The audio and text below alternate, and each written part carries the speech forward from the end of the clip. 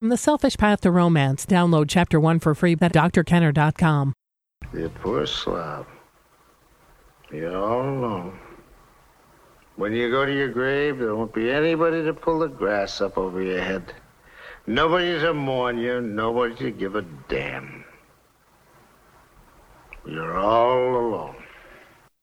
And that's from Inherit the Wind. That's Spencer Tracy talking to Gene Kelly about Gene Kelly's cynicism about people. And it is wonderful to have great relationships. It's wonderful to have friends in your life that you can trust, even if it's just one good friend. Now, here's a situation where a woman has been married for 20 years to a guy who shies away from hugs and hand-holding and kissing. This is what she says. I won't repeat what I just said, but his name is Bruce. When I met him, he was even shy. When I reached to brush his face, he pulled away as if I was going to strike him. His mother was abusive. He's a very nice person. He just can't stand to be touched. It's been very hard for me, as I was brought up in a very physically affectionate family.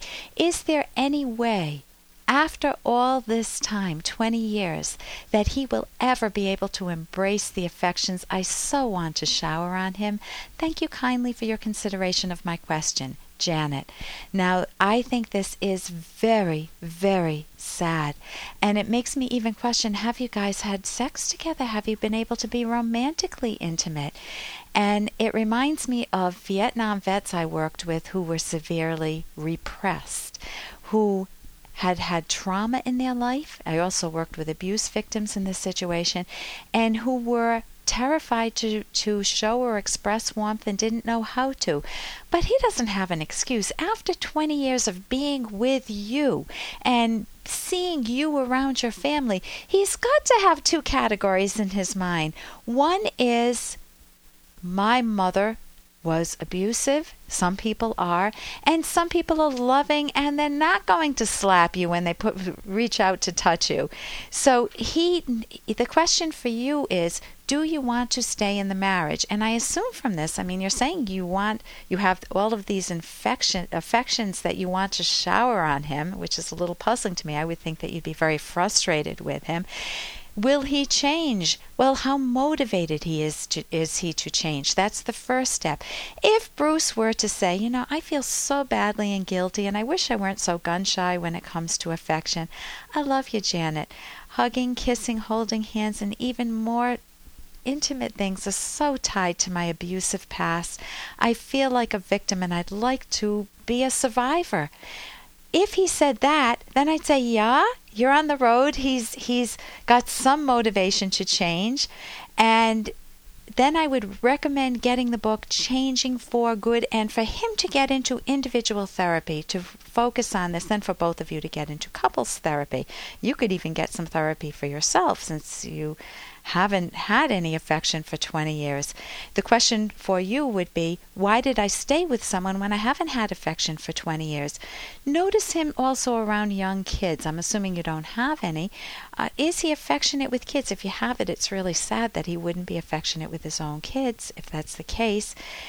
If you have pets, would he be affectionate with a pet? You want to help him pull out of his shell. So again, in the book Changing for Good, he will first discover that he's got to discover his own motivation. You can't change him. You can just make the decision whether to stay with him or not. If the rest of the relationship is wonderful, you may opt to stay. If not, you always have the choice to leave.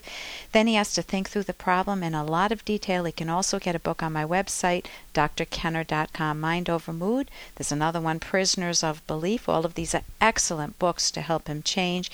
He can make a specific action plan. He can move into action to break his habit and to feel safer. And then he's got to maintain progress, and both of you need to know how to deal with slip-ups. So I wish you some very good success with that. And right now I'm going to turn to our phone lines and talk with Stacy. Stacy, welcome to the show. Thank you. What's your question?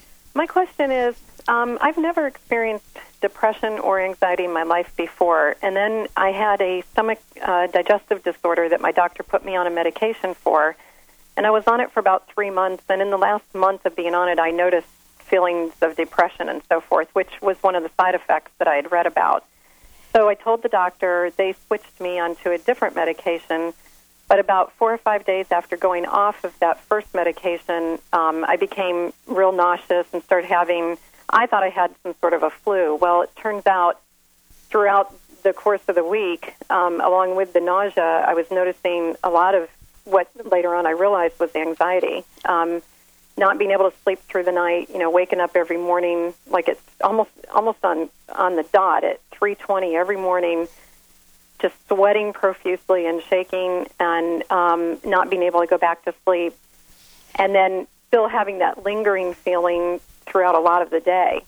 And so what I'm wondering is if this is some sort of anxiety that was sort of brought on by the medication, and I might be having some sort of withdrawals or something.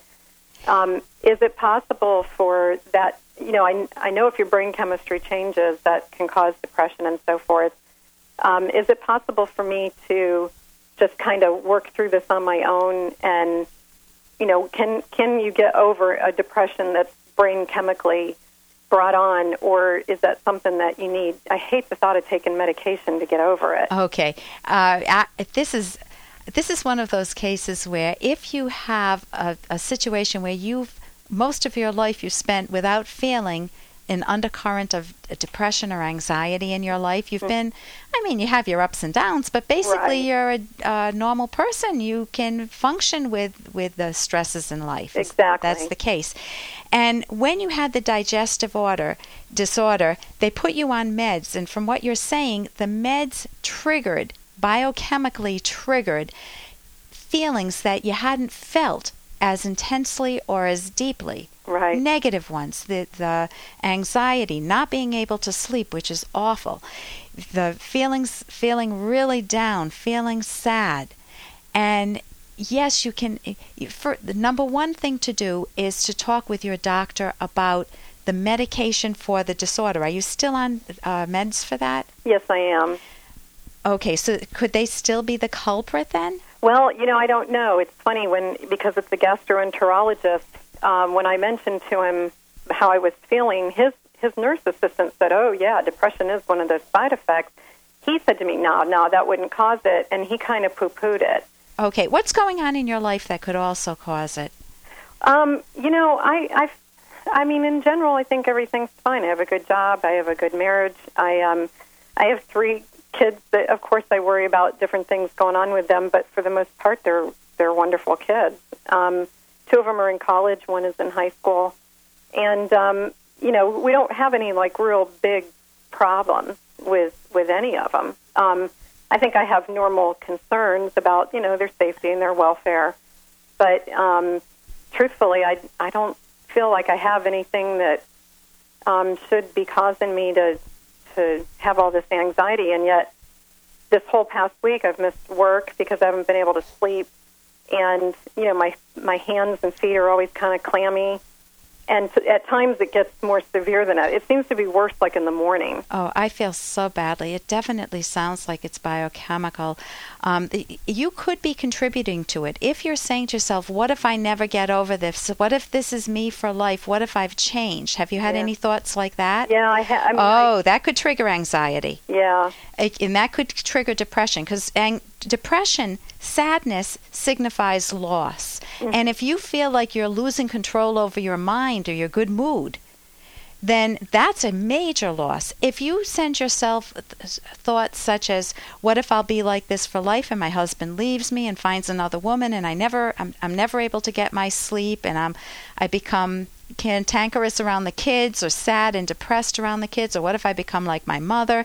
You know what I've noticed is that because this is a stomach issue, when I feel a lot of anxiety is when I think about eating. Every time I go to eat, I think, okay, how's my stomach going to feel? And I think that's probably where the anxiety is coming from. That what if that triggers it? I would get the book on my website. It's drkenner.com. A cognitive therapy book, Mind Over Mood. Okay.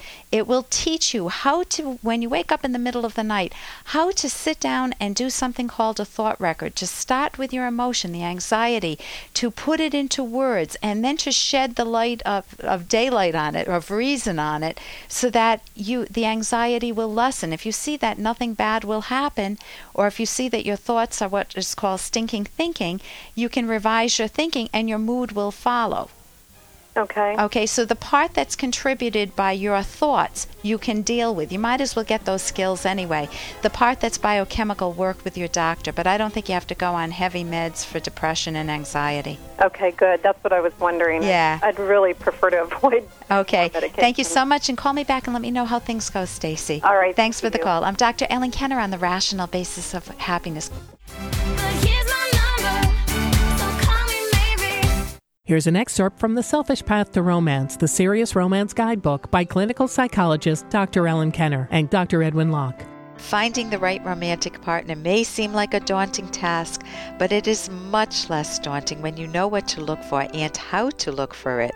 Once you have found the person you believe is your soulmate, however, the story is not over. It is only beginning. You will want to know how to preserve and strengthen your relationship, and most people have no idea how to do this. Most make one major, often fatal, mistake. The main reason for fading romance, aside from a poor match or partners moving in incompatible directions, is letting the love relationship go on automatic, letting it be carried along solely by emotion. You can download Chapter 1 for free by going to drkenner.com, and you can buy The Selfish Path to Romance at amazon.com.